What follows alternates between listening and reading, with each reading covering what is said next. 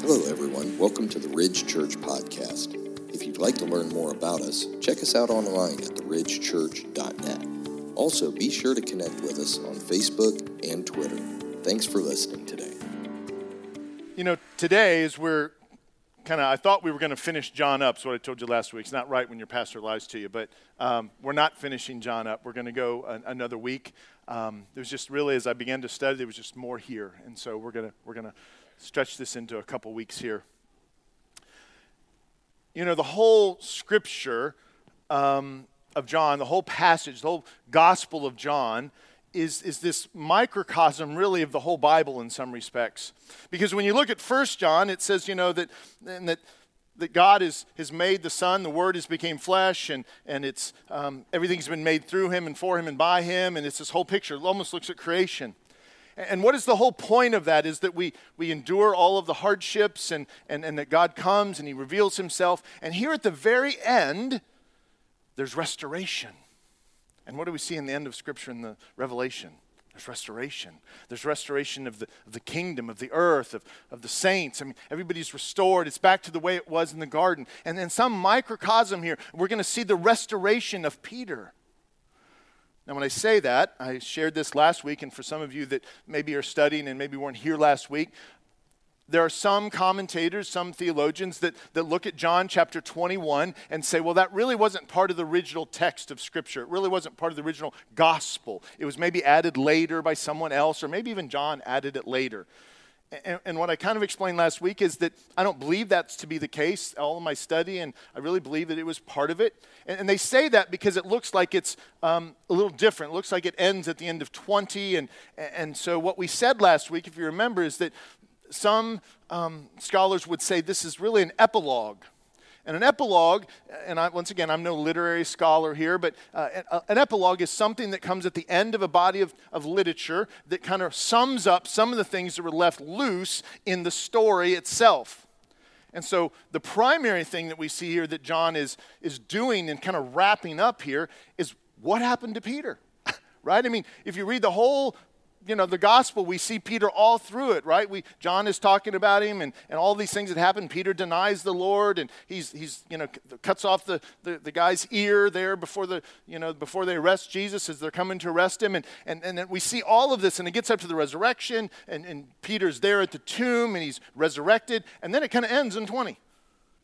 And I'm sure John's readers would be saying, what happened to Peter? Like, did he get restored? Did he not get restored? Did he fall away from the faith? I mean, what happened to him? And so John kind of comes back around to 21 and kind of shares a little bit about that. And so what did we look at last week is that Peter had this incredible experience where Jesus is coming in the resurrected form, and he's on the beach, and he's cooking fish, and he calls out to them early in the morning and says, have you caught any fish? And they haven't. And finally John looks at Peter and says, it's the Lord. And then we see that Peter jumps in the water 100 yards off, and he begins to swim to the shore because he wants to get to Christ. And we talked about this idea of, are we willing to jump in? Are we willing to do we want Christ that badly? I was thinking even this week a little bit, I'm not really a sports fan. I mean, I like watching. I'll probably watch the game today. And I don't even care. And yet when I sit and watch a game, I get all tense. I mean, I don't even care about these people. They're making hundreds of thousands of dollars, win or lose. And I'm sitting there like, oh my gosh, I got to get up and I got to walk. I got to move, right? A couple weeks ago they were playing, and I said, I'm going to get some food for us. And I left the house, man. Like, I don't even care about this. And I was thinking about that this week, and I was thinking, many of you are going to be uptight today. And hopefully jubilant at some point. And I thought, wouldn't it be great if that's the tension that we would have with Christ? That we would so badly want people to come to Christ, that we'd have a burden for that. That would carry that burden, that we would want that. That we would so badly be thinking all the time and meditating on the fact that I want to share the gospel with my kids, and I want to pray for them. I want to be there. Because many of you went out and bought gear this week, and you've done all sorts of things. You've bought party supplies. You've bought food. You've done all these things to prepare for this beautiful event that is really going to have no significance whatsoever on humanity, right? But yet, the work of Christ, the transformation that he can make in someone's life, changes eternity. And yet for many of us, we don't seem to acknowledge that in our life in a lot of days. And so today, and that was a little bit like Peter, right? He had this intense relationship with Christ, and then he denies him, and he follows his flesh like many of us do, and he denies him 3 times. Peter was bragging, says, I will never do this, I will never do this, and then he does it. And Jesus calls him out and says, yeah, you're going to do this, and he does it. And so today what we're going to see is this incredible act of restoration that God does. And we're going to talk about what that looks like in Peter's life, and then really how it looks like in our life as well.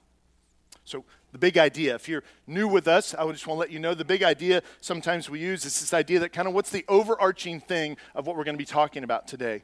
And so today's big idea is that Christ makes restoration possible. Christ makes restoration possible. And so before we dive into that, I want to pray that God will give me the wisdom and the discernment today as I preach. Would you bow with me?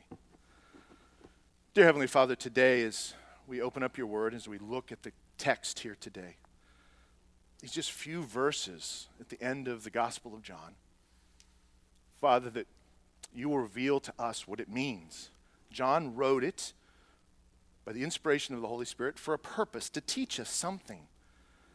So Father, help us not to wander in Scripture. Help us not to go where we shouldn't go. Help us not to assume things. Just help us to look at it and see what we can take away from this in a way that glorifies you first and foremost, and that obviously is an edification to the body. Give me wisdom, give me discernment, so that we can glorify you. In Christ's name we pray. Amen. So let's take a look. Christ makes restoration possible. What kind of restoration? When we talk about restoration, this idea that Peter has been, because of sin, because of denial, he's been detached a little bit from Christ. He's in sin right at the end, and then Jesus dies, and we don't know. And so what we're going to see here is that in Christ's love for Peter, he's going to so beautifully come back to him and personally restore him. And we're going to see all the ways I think that we can kind of take from the scripture here how this happens. And I will tell you that today, as we read through this text, there's going to be some of you that have heard this message 100 times, and you've heard pastors say different things. And I will tell you that some of the things I may say, you may say, well, I heard it this way, and I heard it that way, and that's okay. I'm very careful when we look at the text not to add things into the text, not to assume things. They may be true, but I'm probably more cautious about how we do that. And so we'll talk a little bit about that. So let's dive in. John chapter 21, verse 15. We're going to look at the first part of 15. Is that when they had finished breakfast, because you remember, Jesus had brought them to the shore. It's early in the morning. It's just sun has just come up. They've caught a bunch of fish. They understand it's Jesus. They're thrilled. They get to the shore, and it says, when they had finished breakfast, Jesus said to Simon Peter, Simon, son of John, do you love me more than these? Now, the first thing I want to address, because if you've heard this message very, very much, you've heard this word love is a different word when God says it, when Jesus says it, and there's a different word when Peter responds. You know I love you.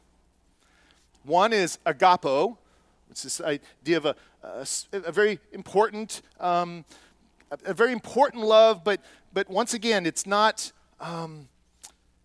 I don't know that there's any difference. What we're going to see here is when Peter responds, he uses the word phileo. It's this idea of more brotherly. And so we want to say, well, is Jesus saying one thing? Is Peter saying another thing? I don't think so. And I'm not going to go into a big dissertation on this, but when you look at John's writings, he uses synonyms all the time. He's mixing words up that mean the same thing all the time, even in this text about feed my sheep and care for my sheep and all of these things, tend my sheep. There's many words that he mixes up, and he uses them interchangeably. We can go all through Scripture, and we can see that these words mean different things. And so I think you can read into it if you're not careful that Jesus is trying to say something. And I don't think that's what's happening here. He's really just asking, because the whole focus of this whole text is just right there clearly. It is about Jesus restoring a man that has walked away from him. That's the point. And that's the weighty thing that we want to take away. And so let's not get too much here. And then what does he say here? He says, do you love me more than these? What are these? There's different thoughts on that. Some people think that Jesus is asking Peter, do you love me more than the fishing the fishing business that you have, more than these fish? Will you leave all of that? Do you love me more than your stuff? I don't think that's contextually what this means. Could he mean, but do you love me more than these guys do? Like, do you love me more than these guys? And I think that's really what he's saying. Because he's publicly here with them, right? They're still here. In this text, sometimes we think it's just Peter and Jesus here. It's not that way. There's still these other 6 guys here along with Peter. He's talking to them, and he's saying, do you love me more than these?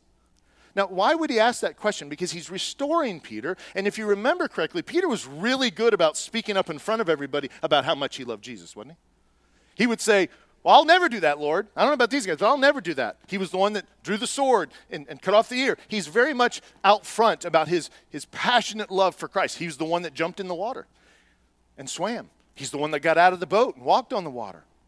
He's always this out there. And so what Jesus is really doing, he says, do you love me more than these? Because he's kind of reminding Peter of that passion that he had before he denied him. He wants to rekindle that. He's not saying that's bad. He's saying, no, do you? I want to know. And he's reminding Peter of his passion for Christ. And so I think he's really just saying, do you love me more than these guys? Doesn't mean that the other disciples did not love Christ. That's not what he's saying.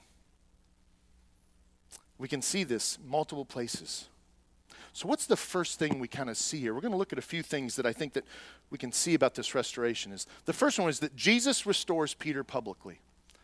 Jesus restores Peter publicly. He restores him in front of his brothers. He's asking a public question, do you love me more than these guys? Do you love me, Peter? And he says, well, yes, I do, right?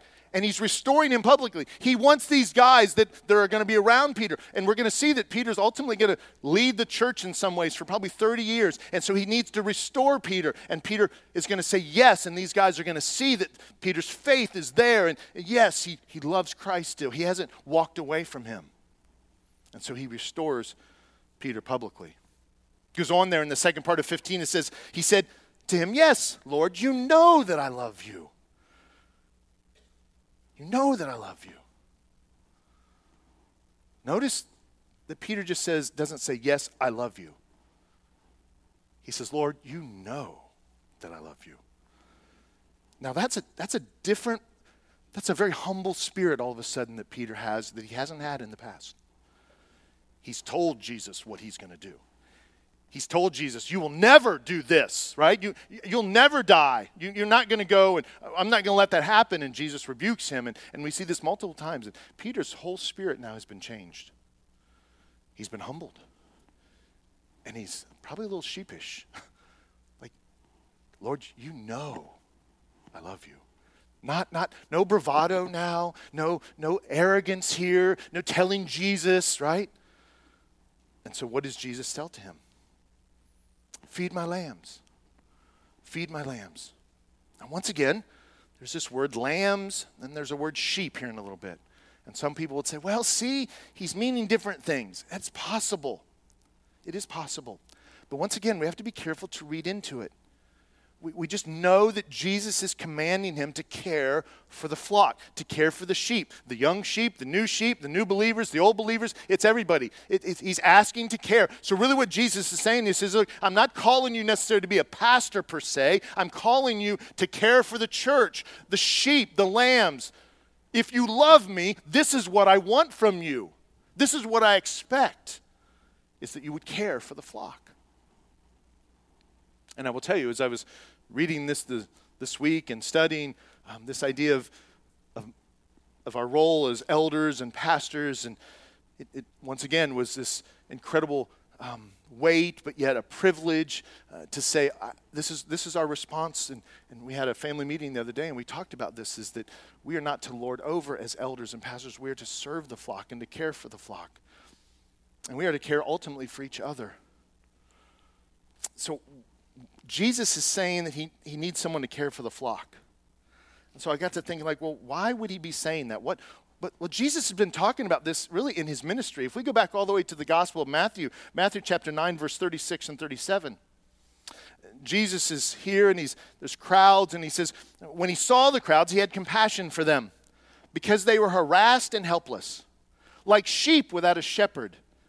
Then he said to his disciples, the harvest is plentiful, but the laborers are few. So Jesus is setting the stage here. He's reminding his disciples early on in the ministry is that there's a harvest and my people need shepherds, that they need people. He's letting them know very gently that when he goes, there's going to be a requirement, a privilege for them to step up and to be able to begin to serve one another. Again, in Mark chapter 6, the Gospel of Mark chapter 6, verse 34, it says, when he went ashore, he's in a boat preaching, and he went ashore and he saw a great crowd, and he had compassion on them because they were like sheep without a shepherd, and he began to teach them many things. And so what is the primary role of the shepherds and the flock, or the elders and the pastors? And it's to teach.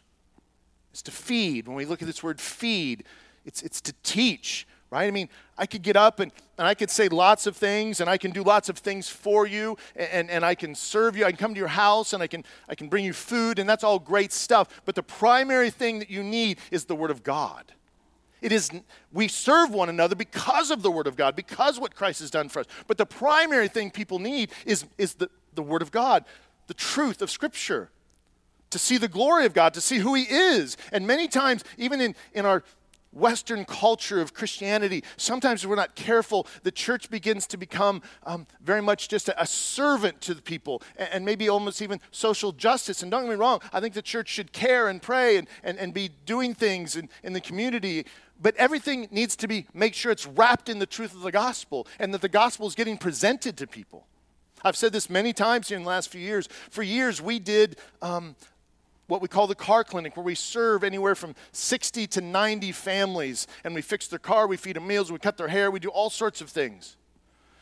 And we love those people. We wanted to serve them. We wanted to be Christ to them. But for years, maybe 10 to 15 years, we did that, and we never shared the gospel. Shame on us. And so a few years ago, we said, this can't happen anymore. And so when they come in now and when they check in, they meet somebody and they are brought in here and sit at a table, and someone sits down with them and they have a 15, 20-minute discussion. We ask about their life. We ask about what they know about who God is. Do they believe? Are they religious? What happens to them when they die? What do they think? We pray with them. We ask them if we can share the gospel with them. We give them a Bible, because the primary thing is the gospel, not fixing their car. The whole idea is that they can see our love for them by fixing the car, and so they care about what we have to say, because they're just not a project for us to say something to them and say, well, they want me to believe what they believe. No, these people love me, so I'm going to listen to what they have to say. They can see Christ in us. And so what do we see here? Not only does Jesus restore Peter publicly, but what's his purpose here? Jesus restores Peter so he can care for the sheep. See, he has to be restored because Christ has work for him. He has a purpose for him. He needs to be restored so that he can care for the sheep, so that he can teach. And what we're going to see is that Peter's going to live probably another 30 years, we would imagine. And he's going to continue to serve the church and set up elders and teach people and share the gospel. Jesus restores Peter so he can care for the sheep. I would ask you that if Christ has restored you, and we use this word restore, we can put other words in here. We could say, has he saved you, right? Because really that we've seen salvation in this restoration. It's this idea that it's an affirmation that God has done something in Peter, and Peter is his. And I would ask you, if you've been transformed, if you've been born again, if the supernatural thing has happened, which we talked about last week in you, sometimes we use this word regenerated. You've been regenerated. If that's happened in you, do you understand that comes then with some responsibilities? Because sometimes we want to say, well, that's all just the pastor's job. That's not really what Scripture teaches. Scripture teaches that the shepherds help prepare the flock so that they can share the gospel, to minister to one another. We share each other's burdens. That's exactly what Troy got up here and said when he shared about all the people ministering to him. And it's not just doing works for people. It's about sharing the gospel. It's about teaching one another. Look, there's lots of people in our church that teach life groups, that teach Sunday school, that teach youth ministry, that teach adult stuff. They're teachers. And the idea is that they're feeding the sheep. You should feed one another. As parents, you should be feeding your children. As husbands and wives, you should be feeding each other. As small groups, you should be feeding each other. The idea is that you take each other to the Word of God and we feed on it and we understand it. We want to dive in and learn it better so that we can conform to it and that we can honor God in it. So Jesus restores Peter so he can care for the sheep. I would say that if you're a born-again believer, one of your responsibilities is to feed the sheep. Don't say, well, that's his job. No, when I was standing back there this morning and I saw all of you, and because of COVID, our attendance has been down, and last week our attendance is back up, and today our attendance I think is good. There's a lot of you here today, and I thought I can't do all this. They have to feed each other. They need to love each other. Exactly what Troy said. And so I just want to share that responsibility with you. It goes on here in verse 16. It says, he said to him a second time. Now, Jesus is coming back to him. Peter said, yes, Lord, you know that I do. And he says, Simon, son of John, do you love me? He said to him, yes, Lord, you know. There it is again. It's this humble spirit by Peter. You know that I love you. Like, why would you ask? I don't know that Peter really quite understands why Jesus is asking yet. I don't know. Maybe he does. Maybe he hasn't. Maybe he's put it together. Maybe he hasn't put it together. It's a little bewildering for him. He says, yes, Lord, you know that I love you. Then Jesus said, tend to my sheep. Tend them. Not lord over them. Not drive them like cattle. I mean, sometimes I think even there's this challenge for pastors and leaders to want to drive sheep, right? Like with one of those electric things, I've never, no, I have probably thought about that before. No, it's because we want so much for someone. And we can see their life, and we can see the struggles, and sometimes we've seen them because we've seen them in our own life, and we want them to go this. And I was talking to someone this week that's struggling in some relational situations. In fact, I talked to a couple different people, and they said that doesn't make sense what they're doing. One person says it's not logical. And I said, sin never makes sense, and it's never logical. If you're wrestling with someone, or if someone's struggling in sin and they're in disobedience, don't expect it to look natural. Don't expect it to look like it makes sense. It doesn't make sense, right? Why would it make sense to be, just give an example, what would it make sense to be married and cheating on your spouse? It makes no sense. And so when someone says, why would they do this? Because of sin, because of the temptations of the world, because of lust, because of all of those things, because of pride. It doesn't make sense to the spiritual-minded person. But the challenge is that if we look at our own life, I can look at my own life and say, wow, what I did yesterday sure doesn't make sense. What I just thought about and what I pondered on, why would I do that if I've claimed to know Christ and I have a comfort and I rest in him? Doesn't make sense. And so here, Jesus is reminding them, tend the sheep. They need you. One of the things I'm so blessed about here at the church is that we have several people that get involved in people's lives. And not just feeding. We have a great group of folks that feed and teach, but we have people that sit down and counsel, disciple one another. And we're growing in that. And I will tell you that that's what the church should look like. And I know for many of you, that's a challenge. You say, well, some of you have been married for 30 years in a biblical marriage. You love one another. And if I said, hey, would you sit down with another couple and kind of mentor them? They just got married. Oh, no, we can't do that.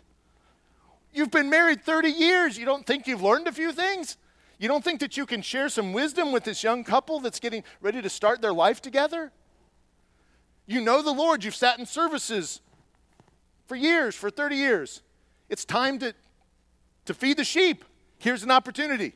Feed the sheep. Because if we are not, we will become, it's not enough. You're not going to get enough feeding in 30 to 50 minutes here from the pulpit. It's not going to be enough. Yes, you should also feed yourself. You should be in the Word. You should be studying. But we should tend the sheep, as he is telling Peter here. Next verse 17, it says, he said to him a third time, Simon, son of John. Now, this, if you've noticed, each time he says son of John, Simon, son of John. Why doesn't he call him Peter? Now, once again, I don't know. It's possible that Peter is kind of reminding him, or that Jesus is kind of reminding Peter that, because when he calls him Cephas, or rock, is that he's kind of building Peter up here. Notice that he's not doing that with Peter now. Maybe he's kind of reminding Peter that, yeah, you are going to be the rock, but you aren't the rock right now because you have just denied me 3 times. And so I'm going to remind you and humble you by calling you Simon, son of John. Once again, a third time, do you love me? This time Peter was grieved because he said it to him a third time. Why do you think Peter was grieved? I believe, once again, we're reading in here, I believe that what Peter now is grieved because he's being reminded that, oh my yes, I have denied Christ 3 times. And I see what Jesus is doing here. He's reminding me of my sin. He's reminding me that I denied him. And so he's grieved. His sin is brought back to memory. I would also say this about that. Sometimes we want to say, well, God has forgiven us, and so the sin is gone. And it is. It is in all real senses of as far as we've been set free from it, the bondage of it, the penalty of it. But many times, do you think it's good to remember our sin? Yes. It reminds us of many things. Real quickly, it reminds us first and foremost of that we don't want to go back there. It reminds us that we are capable of that. Sometimes we think we're not capable of certain things, and then we do it.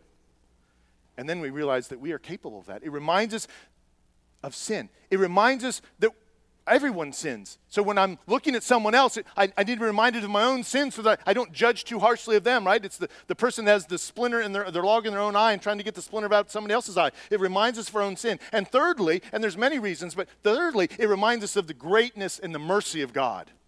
Because when we realize we're a sinner, the mercy and the grace of God is that much sweeter. But if we walk away and think that we are self-righteous, all of those things now become clouded. And so here, do you love me? Peter's grieved because he said to him a third time, do you love me? And he said to him, now look at what he says this time, Lord, you know everything. You know that I love you. Now Peter's just saying, Lord, he's just yielding completely. He's just saying, Lord, you know everything. Not only do you know that I love you, you know why I did what I did. You're the one that told me why I was going to do what I did. You predicted it. Lord, you know everything. There's just this incredible submission at the feet of Christ. That's why he jumps in the water. He comes and he just throws himself at Christ, I think, when he comes up on the shore. And what does he say? Jesus says, feed my sheep.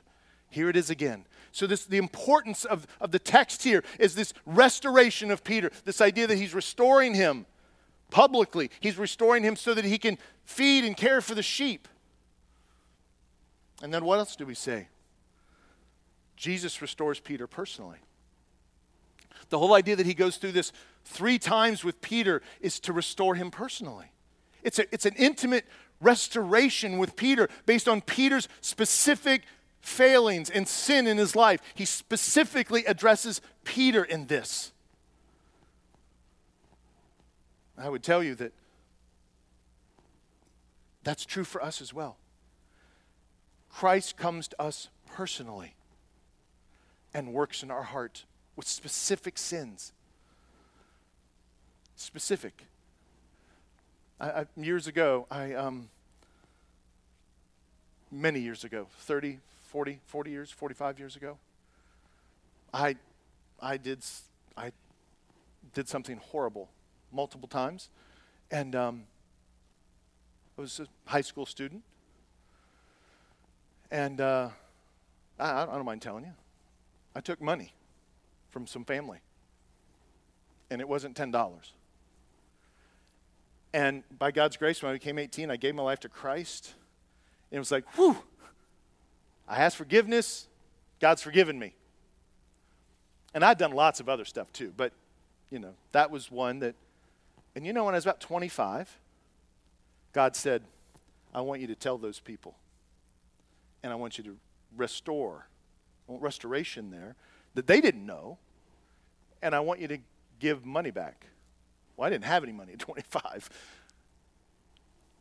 And so I said, yeah, but Lord, you love me, and you've forgiven me. He says, yeah, I know, but I still want you to do that. Well, that lasted for a few days, and I got over it. And I don't know, 30 years old, God came knocking again. I want you to do this. It was a burden. I said, Lord, you love me. It's going to break my relationship with these people. It's not going to go good. I can't even visualize myself doing that, Lord. I can't do it. I got over it. 35, I got over it. 40, I got over it. Somewhere about 45, I was at a conference in Columbus, and there was a man preaching, and God crushed me. It was like a Saturday or a Friday, Saturday. He crushed me. I had no choice but to do what he was asking me to do. And so that Monday morning, I wrote a check, and I went and I talked to these people. And they were gracious. And I'm not saying it's always going to work that way, so don't hear that. Just because you're obedient doesn't mean it's always going to go well. Your obedience is what God is after, right? And it was like a burden that was relieved from me. Now, did God ask me to do that with everybody else I'd sinned against in my entire life? Oh, no. Thank goodness, right? He's not put that burden on me for everything else. But what I'm trying to get across to you, there's certain things in our life that God comes to you specifically on something and says, this I want you to do. I'm restoring you, and this is what it's going to require. This is what I need you to do. This is the obstacle in your spiritual growth. It is the stumbling block, and I need you to relieve it. I need you to let it go. I need you to repent for it. I need you to confess. I need you to share, but it needs to happen. And if you love me, you'll do that. That's really what God kept telling me. You say you're mine, Raleigh. You say that I have your life. You trust me with everything. And if you do that, then let go.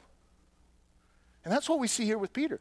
He's let go. He jumped out of the boat, man. He doesn't care. He's there. God is restoring him now. It's specific to this particular sin. Do you think Peter didn't have other sins that he was? No. But he is specifically restoring him on this particular one. It had a purpose in Peter's life.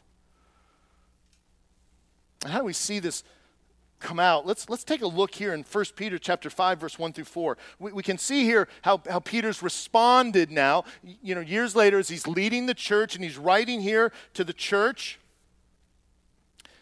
1 Peter chapter 5, verse 1 through 4. Let's just do 1 through 3, 1 through 2, 1 and 2. So I exhort the elders among you as a fellow elder. So first of all, right there, he's being humble. He says, I'm just a fellow elder, right? I'm just one of them. And a witness of the sufferings of Christ, as well as a partaker of the glory that is going to be revealed, right? Shepherd the flock of God that is among you, exercising oversight, not under compulsion, but willingly, as God would have you, not for shameful gain, but eagerly. Notice that when Jesus is talking to him in these, what does he say? Feed my sheep, Peter. They're not your sheep. They're not yours, Peter, right? Tend my flock, right? This is what he's asking Peter. And we can see this demonstrated here as he writes here. He's saying in verse 2, shepherd the flock of God. He's acknowledging that this is God's people. It's God's sheep. Peter is very humble here now in his leading as an elder. And then he says, not under compulsion, but willingly, as God would have you, for not for shameful gain, but eagerly. So in other words, I think what he's saying is, look, just because you have this authority now, it has to be a heart-driven thing. It can't be a human, worldly-driven thing. So many times we can get wrapped up, even as pastors and even as people that serve in the church, it becomes about, in fact, many of our churches have become very organizations and almost worldly in some ways, and we have to be careful of that. Here he's saying, you're not doing this for gain. You're not doing this to make lots of money. You're not doing that for any of these things. You're doing it because you love me, Peter, and I want you to do this. It goes on there in verse 3, and it says, not domineering over those in your charge, but being examples to the flock. Boy, that had to, Peter learned a lot of humility. Now he has to be an example to them. He has to behave himself. And when the chief shepherd appears, you will receive an unfading crown of glory. So this is when you're faithful, God will honor you. All right, let's look at verse 18. 21 verse 18. Truly, truly, I say to you, when you were young, now he's shifted a little bit. He's restored him, but now he's going to tell him something else. Truly, truly, I say to you, when you were young, you used to dress yourself and walk wherever you wanted. But when you are old, you will stretch out your hands, and another will dress you and carry you to where you do not want to go. He said this to show what kind of death he was going to glorify God. So now what he's telling Peter is that I've restored you, but you are going to die for me. Ultimately, you're going to be crucified. We see this wording by John multiple places in the gospel. We see it first in chapter 12, verse 32 and 33. He says, and I, when I am lifted up from the earth, Jesus talked about himself here, I will draw all people to myself. And John then in the text says, he said this to show what kind of death he was going to die. So we know now that the why that John is saying this here in John 21:19 is because we see that. Also in John 18, verse 32, it says, this was to fulfill the word that Jesus had spoken to show what kind of death he was going to die. So when John is talking about this, and then he tells them, he said this to show what kind of death he was going to do to glorify God. He's saying Peter's going to be crucified. It's this idea of stretching out your hands. People are going to carry you where you do not want to go. He's reminding Peter of what's going to happen in his life. We're going to tie this into next week then, or a couple weeks from now when we finish this up. And then, so what do we see? The final restoration. Jesus restores Peter so that he can live and die for God's glory. So not only is he restored him publicly, he's restored him so he can care for the sheep. He's restored him personally and intimately, but he's restored him so that he can live and die. Don't miss that. Live and die for the glory of God. He calls us to die for him. For his glory. Not just to live for his glory, but to die for his glory. How we live out our days. He calls us to live and to die. We see this in 1 Peter, again, Peter's writing, chapter 4, verses 14 and 16. It says, if you are insulted for the name of Christ, and we're talking 2,000 years ago, but boy, that's true today. It's true all over the world. It's clearly now coming true in our culture today. If you're insulted for the name of Christ, you're blessed. Now, most of you probably don't feel that way. In fact, I would argue that most of you aren't probably being insulted for Christ. I feel this way sometimes too because I'm not sharing Christ with people like I should. And if I would share with Christ more, I would probably be rejected a little bit more. It says you are blessed because the Spirit of the glory and of God rests upon you. But let none of you suffer as a murderer or a thief or an evildoer or as a meddler. Yet if anyone suffers as a Christian, let him not be ashamed, but let him glorify God in that name. Live for him. Live for him. What does that look like in your life? I asked you that last week. How are you jumping in? Where is that in your life? Are you living for him? Are you living for yourself? And now we have to live for ourselves. We have to provide. We have to work. We have to eat. We have to care for ourselves. We have to raise children. There's a piece of that, don't get me wrong. But at the core, are you living for him?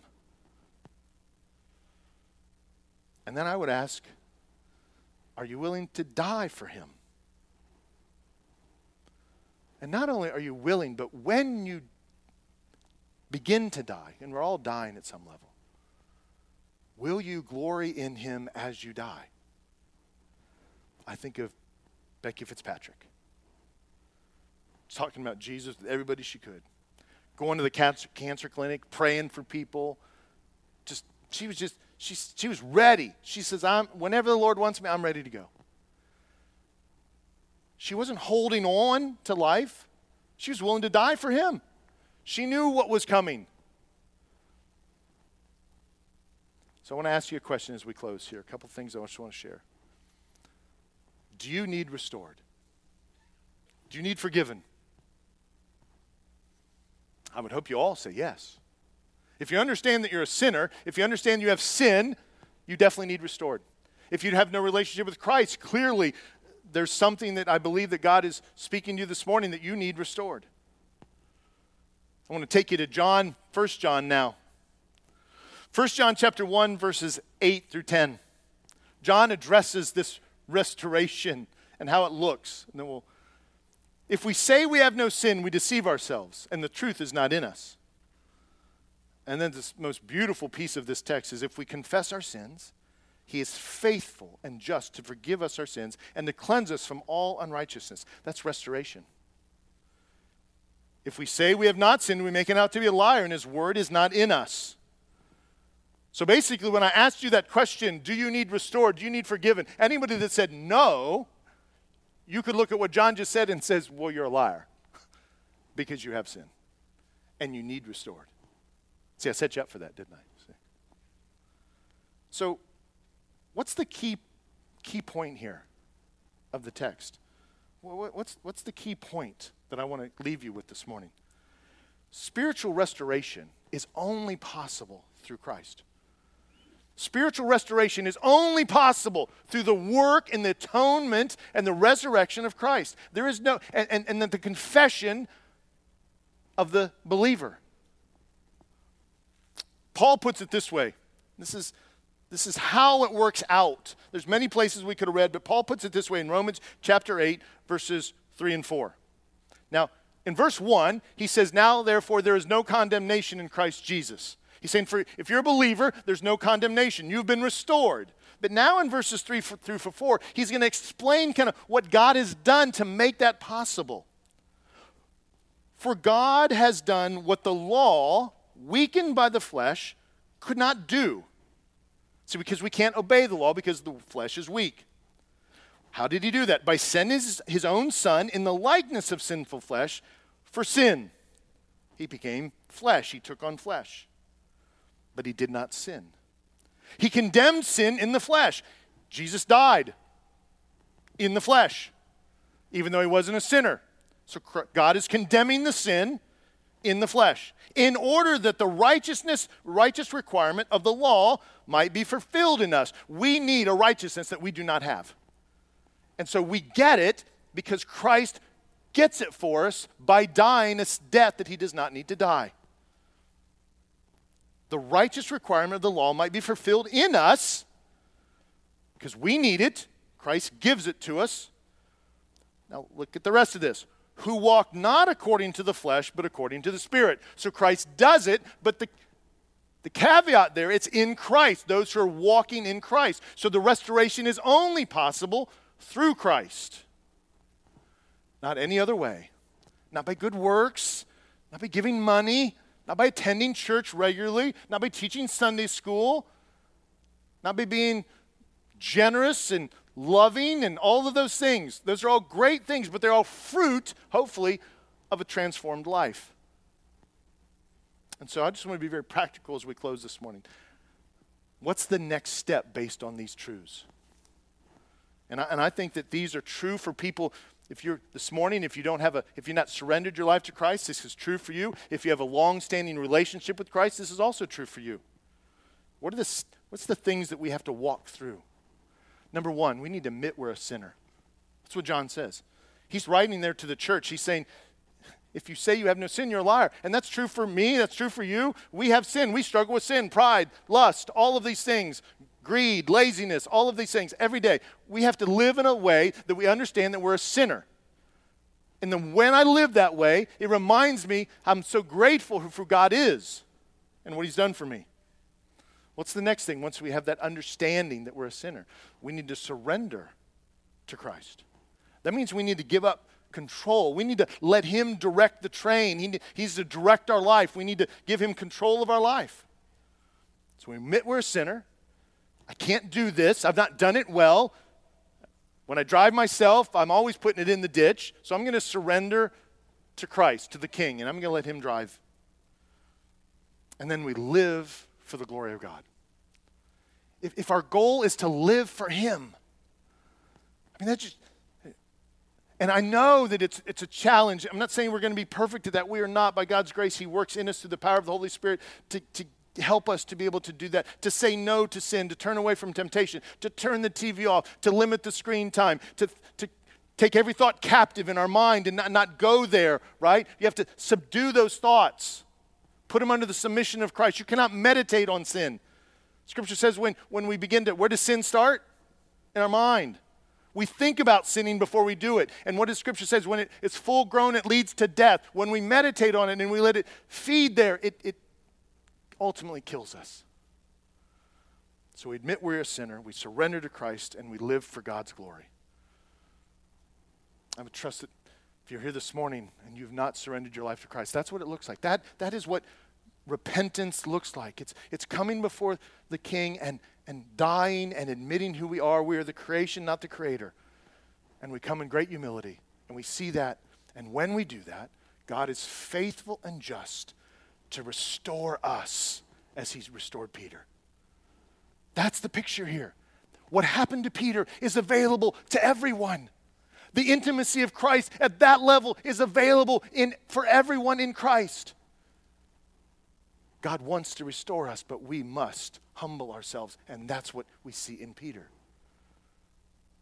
Let me leave you with this text, then I'll pray. Revelations 4, verse 11. Worthy are you, our Lord and God, to receive glory and honor and power. For you created all things, and by your will they existed and were created. Let's pray.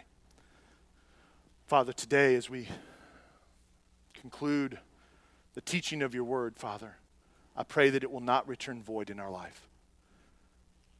Lord, I pray that if there's folks here today, first and foremost, who have never surrendered their life, Father, I pray that you put a call on their life.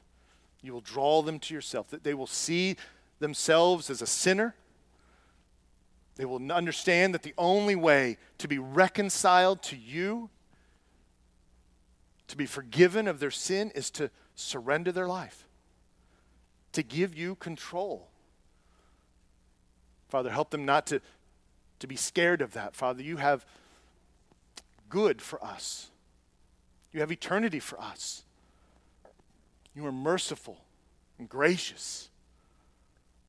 And Father, give us the desire to live a life for your glory. And how we talk, and how we live, how we spend our money, how we serve others, how we share the gospel, Father. And Father, for those of us that have long-standing relationship with you, Father, may those things be true in our life as well. Help us not to be self-righteous. Help us to be humble.